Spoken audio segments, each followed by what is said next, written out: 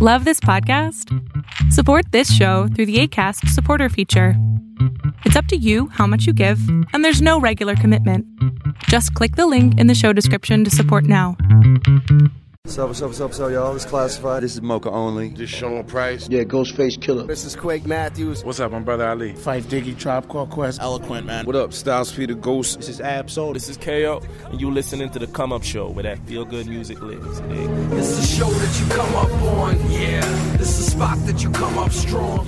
Hey, welcome to the Come Up Show podcast. My name is Cheto, host and founder of the Come Up Show. And our guest today is a special exception because if you guys listen to the Come Up Show, you know we usually focus on musicians, artists, producers, and all that good stuff on our podcast. He goes by the name of Marlon Palmer, aka That Dude McFly. And he's an actor, comedian, and YouTuber with over 21 million views on his YouTube channel and over 150,000 subscribers. He tells me today in our podcast of his upbringing, of his mischievous things that he did when he was growing up, why he dislikes LeBron James, and advice he has for you if you're currently unhappy with your job, and so much more. Let's get into it.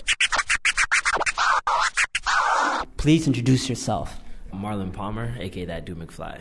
And who are you, Marlon Palmer? I'm a comedian, actor, YouTuber. Yeah. And usually when I'm asking this question to artists, I'm like, who are you? They're like, yo, I'm Father. I'm a brother. I'm a son. No. Do they get deep like that? They're like, no, they're like you. They'd be like, yo, I'm this person. I'm from Saga City all day. I'm this person. I'm from B-Town. I'm this person downtown. I'm this person. Squad. Shout out 416-905-647-289. You already know what it is. Like one of those. Is there a borough that you represent? Where are you from? Because Torontonians, funny enough, are very particular about what they represent. They get real specific. I was born I was all over the place. I was born around like Vaughan Road in Oakwood, and then I moved from there to Chutcheway. Moved from Chutcheway to the hell is Chutcheway? Trethaway is how it's spelled. But everybody calls it Chutcheway. I moved from there to Malvern. Lived in Malvern for a bit, and then moved from there to Maple during like high school time. Like right before I went to high school, I moved to Maple, and that's where I like spent the majority of my life in Maple until like I was probably like 19, 20 is when I moved downtown. And what was the like upbringing like in your family household? Do you have brothers, sisters, mom? Yeah, I got 6 brothers, 4 sisters. So yeah. And where are 6 brothers and 4 sisters? So 10 kids, offspring. And where do you fit in the 10? I'm right in the middle. I'm like number 7, I think. I'm either number 7 or number 5. I can't even remember anymore. It's like mostly stepbrothers and stepsisters because I'm Jamaican. My dad spread a seed. He does what he do.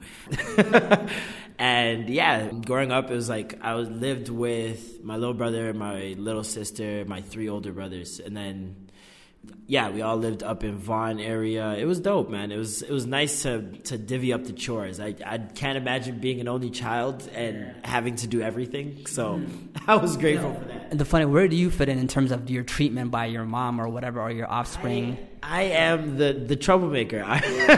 Everybody else in my family is like the good person in school or like the architect. Like I'm the black sheep, definitely, in my family. I just do what I want. Were there things that you remember when you were a young kid and that maybe you got your ass whooped for and you thought that this is the biggest thing? Oh my God. I was notorious for losing keys. I don't know if you ever like dealt with losing the house key, but they act like someone is gonna find the key and just automatically know where you live. And so like my mom would get so I probably lost like 8 or 9 house keys in my life. The biggest ass whooping I ever got was when I got suspended for porn. That was my... Please tell me about that. That was my first time getting suspended. I got suspended for porn. Like what, you brought porn, like a magazine to school?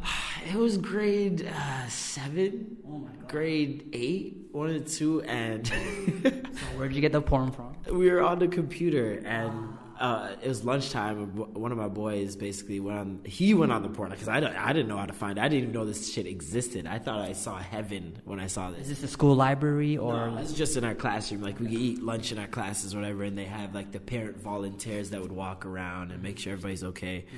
And so one of the parent volunteers must have walked into the room, and one of the kids, as a joke, thought it'd be funny to be like, "Oh my God, look!" Like he was totally joking, but she actually turned back around and started walking over towards us. So now a couple of the boys, like, they book it or whatever, and I'm there, like, pressing X. But back then, the pop-up technology wasn't really, there. So, like, when you close one porn back in the day, you'd get, like, 15 more hard dicks just popping up, and it was not good. I just ended up putting my hand on the power button. But by this time she got to the computer, like, she saw it for about a second and a half.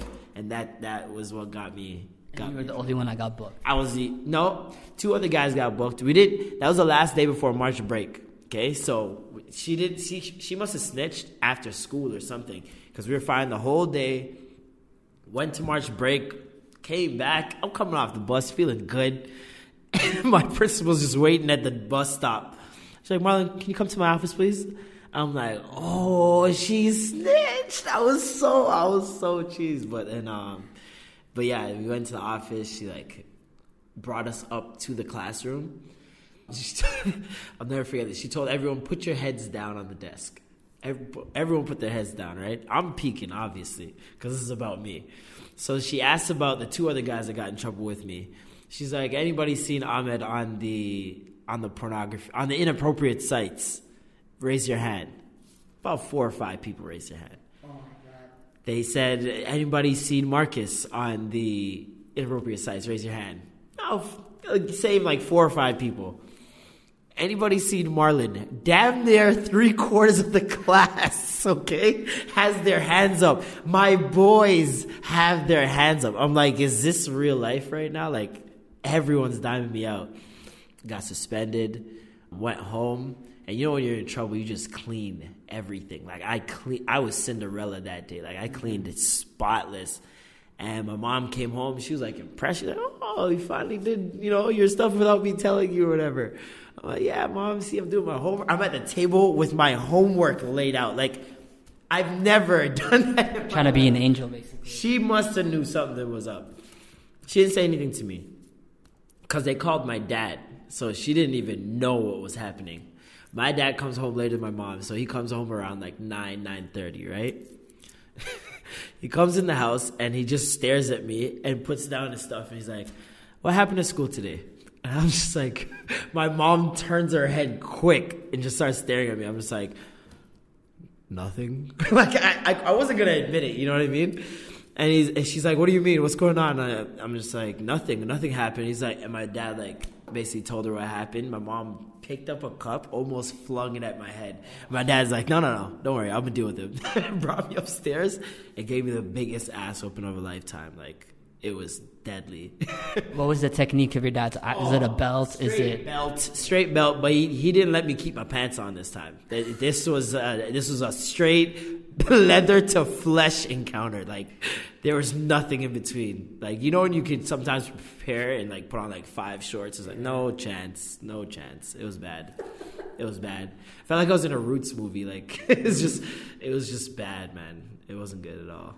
So the funny thing is, I also got whipped my pops as well, belt and all that, and I felt like, looking back on it, it made me a better person. It made me a better person, and especially living here in Canada, where everything's PC nowadays, and there's obviously abuse. There's abuse, but there's also disciplining, making sure your child doesn't get crazy. Do you believe in disciplining? Definitely, I'm gonna whoop my kid's ass. Yes, definitely. Because if my parents didn't instill the fear of God in me, like, I would have done whatever I wanted, and like, I have that personality where I would do whatever I want. So if I wasn't terrified of my parents, I would have done so many bad things. Like, I would be in a different place right now. Different place. That's hilarious. So where do you feel like you get your sense of humor from? Like, where were you watching? My mom is a clown. Like, my mom's hilarious. She's always trying to bust jokes. Especially, like, I used to see her. I remember one time, I was like probably 10 or 11 years old, and she was in college at the time. And she brought me to one of her classes. And I'm sitting there, and my mom's just cracking joke after joke, and like, everyone's laughing around. I'm like, my mom's not funny. Like, what's going on right now? Everyone's laughing, and like, she would like whisper jokes to like her crew of friends or whatever. And I'm just like, I am my mom. Like, this is insane. I didn't even know she was like this, like in a setting like this. But It was funny to see. I think I get it from her and like just watching so much TV growing up. Like I watched every comedy sitcom that ever existed. I watched a lot, so it definitely inspired me. Any favorite characters on TV? Fresh Prince, Will Smith, easily. That's like he became a part of me. Like I do things like him and people say it all the time and I don't realize because I just think that's me. Like I'm just doing me, but apparently I'm a mirrored image sometimes. Is there any people in your life that remind you of Carlton? Of Carlton? I feel like everybody knows somebody that's like reminds them of Carlton. Yeah, my boy Josh definitely reminds me of Carlton just because he's so like, he's such a klutz. Like everything that can go wrong to him goes wrong to him. The same thing happens to Carlton. So like definitely my boy Josh. So you mentioned your mom went to college, and did you go to post-secondary school? Tell me about that. Yeah, I went for like half a semester and said fuck this, and then went back 3 years later for half a semester and said fuck this. It's just not for me. We were in school for so long. It was like I didn't see a point, especially with like the way I wanted, the path that I wanted to take. It just didn't make any sense. Like I didn't see how going to school and acting in like post-secondary was going to get me into a movie. I just didn't see that made sense. And I knew you can get an agent no matter what. Like all you needed, what I thought back then was that you needed money to get an agent. So that's why I didn't get one for so long. Turns out like just a bunch of agencies that are trying to scam me the entire time. Yeah, I didn't think, I wasn't mature enough or responsible enough for post-secondary school yet. Like, I was just still all in my head and, like, playing around. Plus, I had just moved out, so it was, like, this newfound freedom to go and do whatever you want. It was just a lot. It was a lot. It was a lot to take in, yeah, for sure. So, like, you knew from early you wanted to be, was that your dream an actor? Is that, like, a movie star, like a Will Smith, like an Independence Day type of thing? Yeah, definitely. I've been wanting to, have like an essay I think I wrote in like grade 3 or something like that, like saying like I've known I wanted to, like I knew I wanted attention. I loved attention, so like I knew the best way to get attention was to become famous. I'm like that famous people get the most attention. Like I wanted to do sports, basketball, everybody had their hoop dreams or whatever, but the more realistic thing for me that I saw was comedy and acting, because like it was so easy for me to make people laugh. Even teachers, like by the end of the school year, you're like getting everybody to sign or whatever, like teachers would ask me for my autograph. Like I don't know if they're humoring me, but like it felt good, and I'm like, this is dope, like this is what I'm gonna do. Like it was dope. So you really knew, so were you active in like say high school and like in plays and like auditoriums, auditions and all that type of stuff? Yeah, definitely. I was like a drama rat. I was definitely in the drama room a lot. And especially during like my last 2 years, I had this one teacher, Mr. G, and he was like just really dope at like the improv, and I loved how quick he was with getting things off and like going different places with a scene. The last year we had a Mad TV type skit that we were doing for the school, and it's like one of those things where you pick a theme and then you have the different scenes. They don't have to mesh or like they don't make sense as a story, but like by themselves they're just their own stories. Half the class didn't show up on the day of, but it was people we expected not to show up, like that group that just skips all the time. And so I ended up having to take on 15 more pages of lines, and like ended up being in every single skit, like the only person in every skit. And I was like, this is so fun. And like it wasn't hard to me at all, and I was like, this is definitely what I want to do. Like that night definitely confirmed it for me. And when is this? It's like grade 11, I think. Yeah, grade 11. Yeah, we just had like one night where it was just a play, and that was it. And it was just from the first scene, like the first opening we did, I must have did something like just off the cuff that we didn't rehearse. The reaction was just enough laughter, and I'm just like, this is sick, like this is so cool. Yeah, that's when I fell in love. So you knew, your intuition knew what you were good at, what you loved. The funny thing is you have some young followers, maybe they're high school, they're maybe enrolling in post-secondary, or maybe they're in the latter years of post-secondary and they don't know if that's for them. So tell me about the decision when you were in grade 12 and you applied for school. Did you know that inside you? Is it all pressure? That's the reason why you applied? Or? Yeah, it was just parental pressure, like especially when you're like, you have immigrant parents that just came to this country. Like their main focus is that you have an education. That's the reason that they came here for the most part. And so, like, you don't want to let them down, but at the same time, it's like you don't want to do something you don't love, you know what I mean? And it's always difficult to choose between that because you love your parents so much, but you also love yourself. Yeah. It's like you have to weigh out what the options are for you. Like, everybody's different. You can't become a doctor without going to school, you know what I mean? Mm-hmm. So it's like that's something you'd have to suck up if you want to become that. There are ways to go about everything. I would just say like, try to make your parents proud no matter what avenue you take, you know what I mean? Like, if you strive for something that's not post-secondary, just make sure that you know what you're doing and that you have a plan in place before you take such a huge step. Because to try and figure it out on the way is confusing, difficult, scary, like it's weird. So like, probably have a plan in place before you even take that next step. Is that what happened to you, though? When you went the first semester, you're like, this is not for me. What did you do at that point? Actually, I did not know what I was going to do. I was just like, I'm going to just go work for now. And the other thing was, like, opportunities just kept falling into my lap. Like, it was weird. Once I did the VJ search, it was just like one thing after the other. So it was like I did the VJ search in 2009. I lost in the finals of that. And 2010 was when I went back to school for the second time. And I'm like, okay, I'll do something in media. I know I love media. I wouldn't mind being behind the cameras, figure out something to do with that. I rented out a camera because we were in the media program. Me and my boy were trying to get these two girls' attention on YouTube. And so we made a video. They made a video daring their viewers to put on makeup horrible. And we were like, okay, the only way we're going to get their attention because they're so popular is by doing this video. Because we're going to be the only guys that do it. We're putting on makeup, for God's sake. They have to see it. Like, and we ended up doing it. They're the first people that commented on the video. And back then when on YouTube, when the YouTuber commented, you could see that on your homepage. So if you're a fan, you're like, oh, what did they just comment on? Why did they think this is so cool? And, like, just tons of girls just watching the video and, like, saying, make more, make more. And so I just kept on renting out the camera and, like, going and making videos with my boys. And it became fun for me. And I was like, this could be interesting. And it was leading to, like, hosting jobs and, like, emceeing jobs all of a sudden. And we were just like, how is this possible? Like, at that point, I was like, all right, I'm done with school. Like, I have a good job right now. I was working at, like, one of those telemarketing places. I was like, I can afford my rent. Everything's good right now. I can make these YouTube videos for fun and gain more notoriety.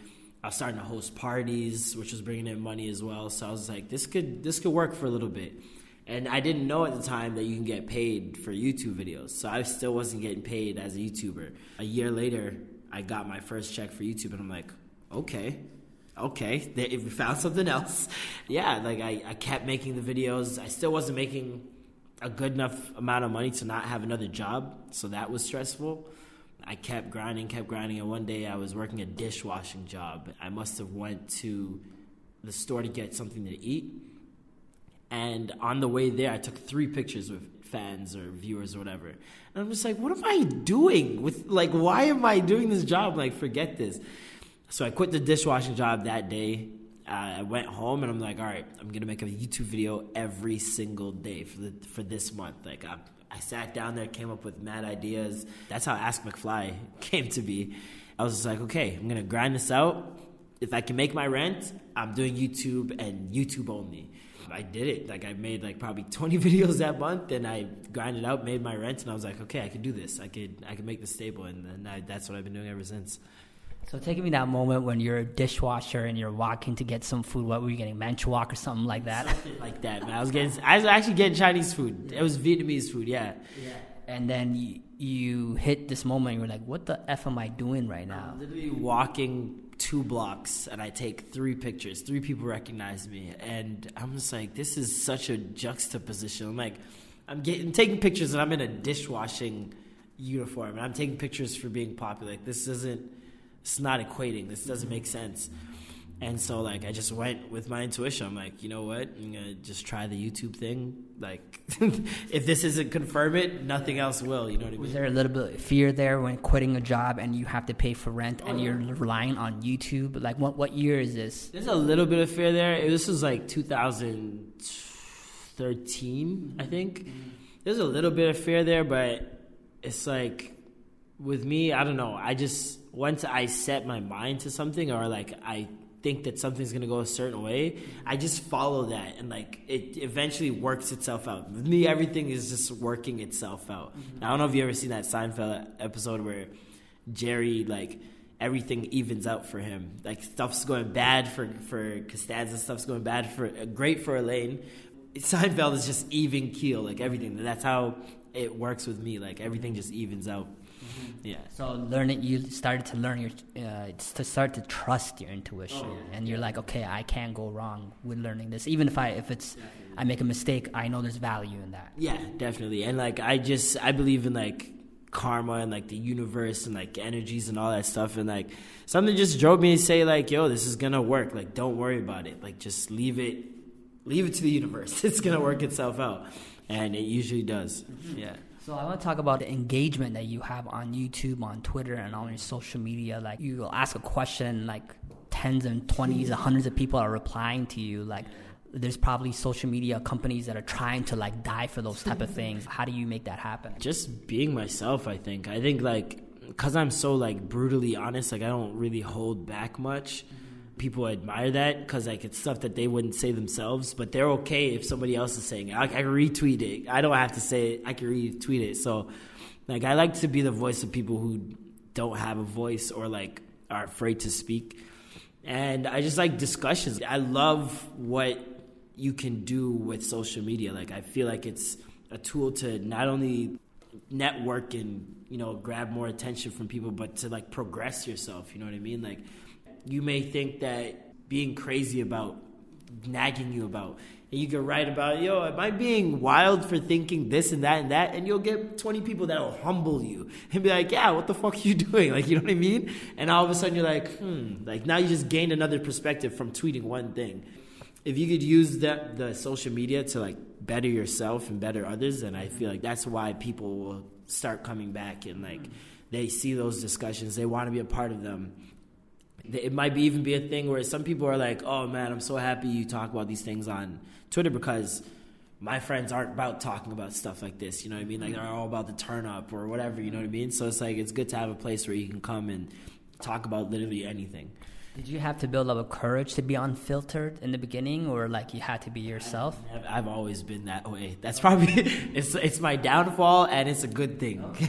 And with that said, then, is there any boundaries they may set on yourself? You're like, maybe I never want to hurt anybody by what I say. So if it's not hurting anyone by what I'm saying, then I feel like, as long as it's not hurting anyone and it's rooted in logic, those are my two rules. People are just so irrational with things they say, and like, especially we were talking about PC people, the most irrational. It's like, there's the truth, and then there's being honest. Like, you can say things a certain way and like sugarcoat it, but you're still omitting some of the truth. And if you're not going to accept some things because it's not nice or whatever the case may be, then that's where me and somebody like that would run into a problem, because like, what I'm saying is directly hurting someone and it's rooted in logic, then there should be no reason you're combating with me. Yeah. So you were talking about how like we're kind of the first generation that we're living our lives and growing on the internet. Like, our kids are going to be able to see everything for 30 to 40, 20 years from now. That's the exciting part. I can't wait for my kids to see my videos. Like, it's going to be hilarious. And like, that's the other thing. I always say that everyone should have a YouTube. Like, everyone. Even if you're going to upload like your Snapchat stories, or like a couple of things from your day, or like if you had a bad day, you make a little journal of like what happened. Like, these things are so dope. You're gonna come back 30 years and see like the person you were. Like, that's amazing to me. And like, especially when I'm 80, 90 years old, and I'm like, I could watch young me and be like, that's that's what I used to have it. You know what I mean? Like, it's definitely something that our parents are gonna wish that they had the opportunity to have something like that. Because like, even me, like, I barely have any videos of me as a kid. I might have tons of pictures, but videos are very, very rare. To be able to have something like this that I can look back on is incredible to me. You can't front on your kids in the future. Like, that's just gonna be a big switch that I don't think a lot of people take in. Like, You can't tell your kids, oh, I was the best kid ever and blah, blah, blah, when they can see what you used to tweet, what you used to post on Instagram, Snapchat. Like, it's going to be crazy. Because your kid will be like, Daddy, but you said this in video 105 on July 12, 2014. It's gonna create a tighter bond with parents and kids. Like, I think a lot of people are gonna see the difference in like 20, 30 years. The way that kids and parents interact is gonna be just a complete shift from what we're used to. Because like, I always said the world's not gonna be a better place. It's harsh to say this, but the world's not gonna be a better place until these old people die. We got to get rid of them because they're hanging on to too many things that aren't with the times. Literally just not with the times. Like too traditional, old ways of thinking. Even like something like racism, it's bad, yeah, but I really, really do think that in 20, 30 years it's going to be completely different. Like, people are going to be way more accepting of people, and like it's just going to be a different time, a different shift in like humanity. Hopefully, that's if the earth doesn't kill us first. I think you're right, because if you're growing up with all different races, and I heard a stat where by 2050 there's going to be more people speaking Spanish and English in America. Yep, the world's getting like really mixed, and like not only that, with the internet now, you're able to learn about other cultures. You're able to experience things in like Thailand from your room. You know what I mean? And like in many ways, there are bad aspects to the internet, but just as many bad aspects, there are good ones. You know what I mean? It all depends on how you utilize it. Yeah, man, it's gonna be interesting. Like 15, 20 years from now, it's gonna be very interesting. So there's all these lovely things about social media, and you make your living, and you love attention, and there's like a million amazing things that benefits it has for you. But is there sometimes where you feel like me, you may have to disconnect or kind of like fall back a little bit? Not too long, obviously, or a weekend, a day or two, or no, that's not a reality. I have my times where I'm just like, if I wake up and I'm just not feeling it, I'm like, I'm not gonna do anything today. Like, I'll tweet or whatever, because like Twitter's just like, it's an extension of a lot of us now. Like, you see something funny on the internet, you want to tweet it out and let other people see how funny it was. So it's like, Twitter is something that's probably going to be constantly used, but like, even up to like 2 years ago, there was a moment where I wasn't using Twitter for months. Like, months I'd tweet probably 3 things, and I just wasn't feeling it. Like Snapchat, I probably used Snapchat more in the past 3 days than I have in like a year. I don't like, I go through phases with these things. The only things that I don't go through phases with are Twitter and YouTube. Like YouTube, I'll have those days where I don't feel like filming, I just won't film. If like I don't feel inspired by anything, I won't do anything. So it's just like following my intuition all the time is what really sets me straight. You just talked about if I don't feel inspired. So what inspires you nowadays? Mostly anything, to be completely honest. But it's like, I just have to be in that vibe. I have to be in that mood, you know what I mean? Like, there are times where like your brain's just so overworked that like you're even sitting there just trying to think of something. It's just like not coming to you. It's like, I gotta just put this aside. Because I notice when I put things aside, like even ideas, if I get inspired to write a video idea, I'll write until like the ideas just stop coming. And then like if the ideas stop coming, I won't say, I don't have enough ideas, I'm going to scrap this entire thing. Like, I'll just be like, all right, I can put this down. I'll come back like a week from now. And, like, there's so many things that happened over that week that, like, your brain is just in a different place. Now when you go to write and you're looking over what you already wrote, new things are coming to you, like, no, tomorrow. You're like, how wasn't I thinking this way before? Yeah, man, there's too many things that inspire me. Like, I couldn't put on just one thing or 2 things. Yeah, we're humans. We get inspired by plenty of things. So you have definitely a pretty big female following. Their comments on YouTube, and like they treat you like you're a piece of meat sometimes. Sometimes. Like a piece of oxtail, sir. I am appalled. I am appalled. Compared to maybe 5 years ago to today, what is the qualities that you appreciate, that you look for in a woman? You just got to be yourself. Like, that's like the main thing. Just be yourself. I'll take it from there. If you be yourself and you're dumb, then I know you're dumb. You know what I mean? Like, just be yourself. Don't try to be me. That's the worst. To be you. Yeah. There's girls that try to be you. Yeah. Like, they'll meet me, all of a sudden they speak patois. I love Oxtail. Like, I get it. I get it. It's fine. Just be you. You know what I mean? Like, it's weird when you're in like a position like this because like you never know who's trying to just impress you. True. You can always gauge who's trying to make it seem like they don't know you. You can gauge who's trying to make it seem like they watch everything you do. Like, you get different ends of the spectrum. And with me, it's just all about being yourself. I like a girl that's like witty. You got to be witty. You have to love music. You have to enjoy having fun, not being washed all the time, staying home. Like, different things like that. Just be yourself. That's the best thing I can tell someone. Do you carry yourself differently being a public personality on social media nowadays when you're dealing with opposite sex compared to maybe a few years ago?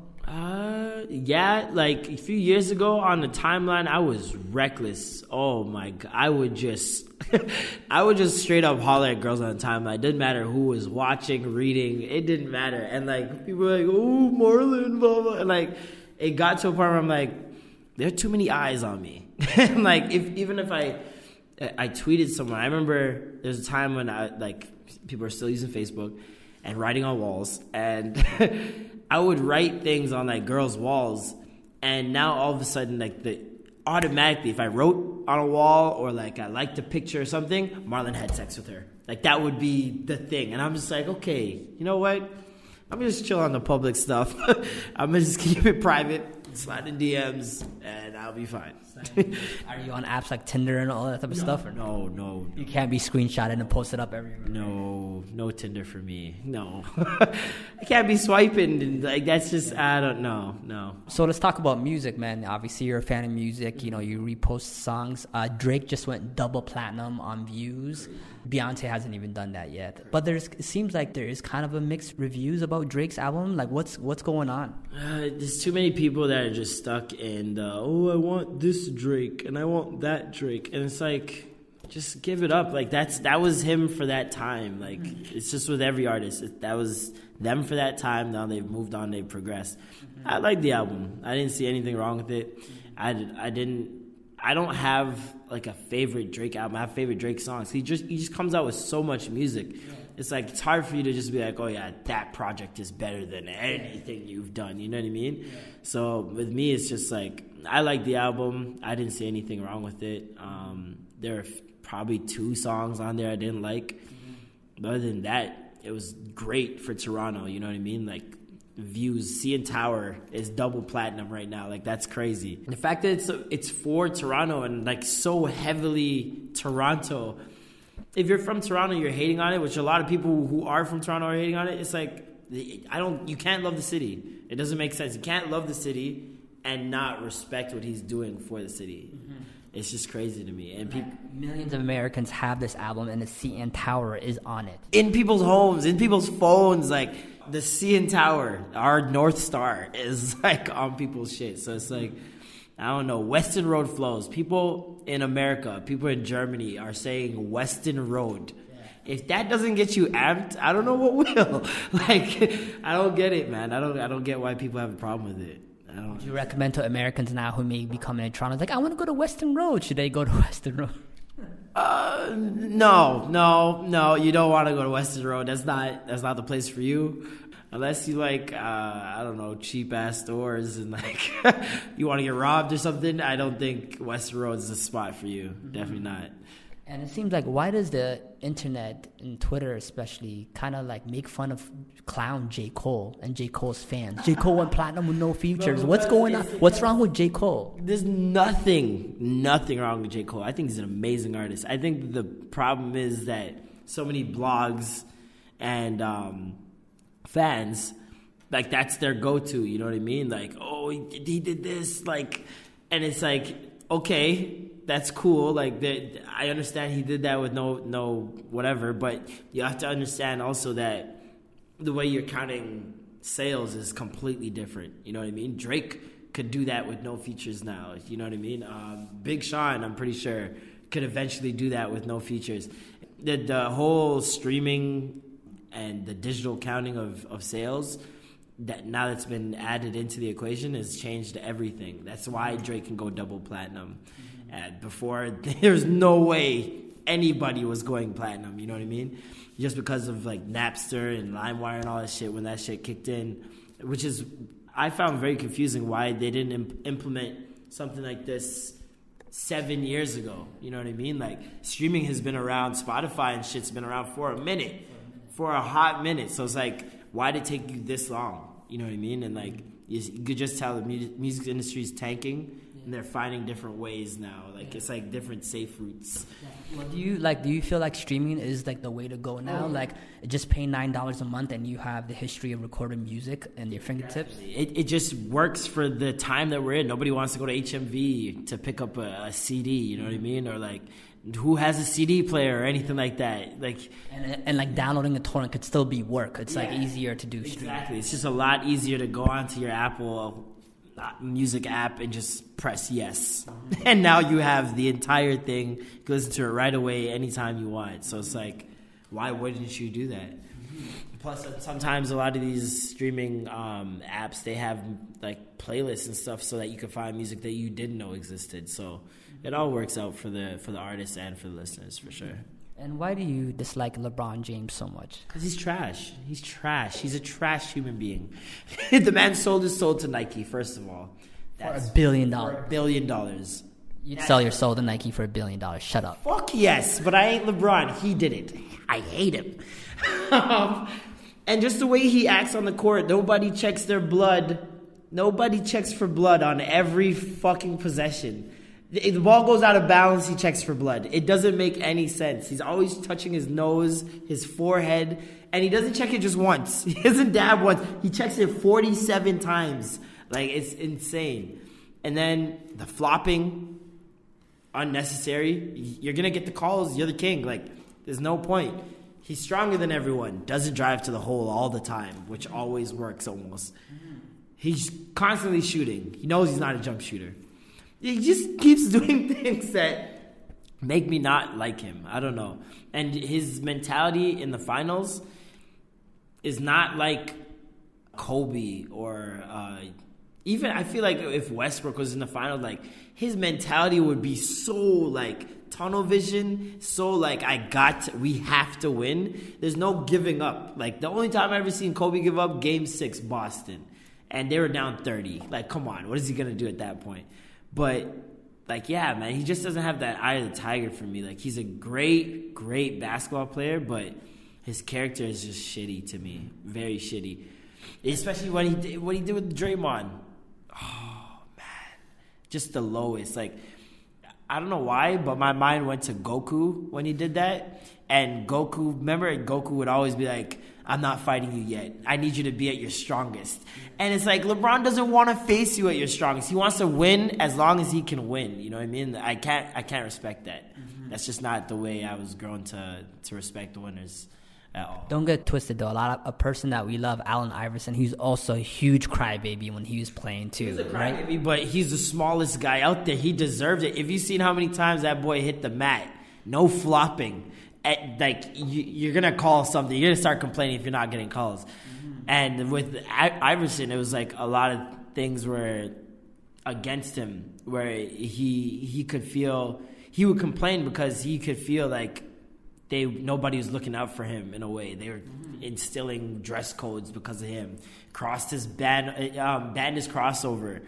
Like, they were getting at him because of his tattoos, his rap album, the way he talked about women. Like, there's so many things that would lead him to be like, everyone's against me, that complaining was inevitable in it for him, for sure. And he's just so sick. I don't know. Iverson, he's kind of the pioneer of all that. Oh, God. He's like, he brought hip-hop to basketball. Like, because before that, yeah, it was kind of there, like, Curtis Blow type basketball, but, like, he made it street. Like, I don't think there'd be And One if there was no Iverson. I'll put it that way. I don't think And One as a company would even exist. We wouldn't have gotten any mixtapes, hoopmixtape.com, all them shits. I don't think any of them would exist without Iverson. Mm-hmm. Like, that guy just paved the way. Man had his hair braided during a game. Like, that's enough for me. I'm like, he's a trendsetter, man. Guy's amazing. Yeah, man. Wrapping up our interview, Marlon. So the time that we're living in right now, man, look, I guess what would you say to the people who are, facing pressure from whether it be their parents and family members and society, or maybe they're in a cubicle right now listening to this podcast and they're not loving what they're doing, and they're scared to take chances? What would you say to those people who are listening? I'd probably just say, there's always a way to make money doing what you love. You just got to find it. Even if you're doing something you don't love now, sit down and think about what you do love during that time and plan out so that you can slowly crawl out of whatever you don't love and get into what you need to be doing, which is what you love. Because there's nothing more important in this world. I think that's the meaning of life, is finding what you love and doing that until you die. That's the meaning of life for me. So it's if you're not doing that, if you're one of those people sitting in a cubicle and you don't want to be sitting in a cubicle, some people like the cubicle life. They're in love with being safe. You know what I mean? And I can respect that. That's fine. I have no problem with people being in a cubicle. But if you're dreading that and it's killing you inside every day, you have to leave it. If you don't, it's gonna kill you. It's gonna kill you.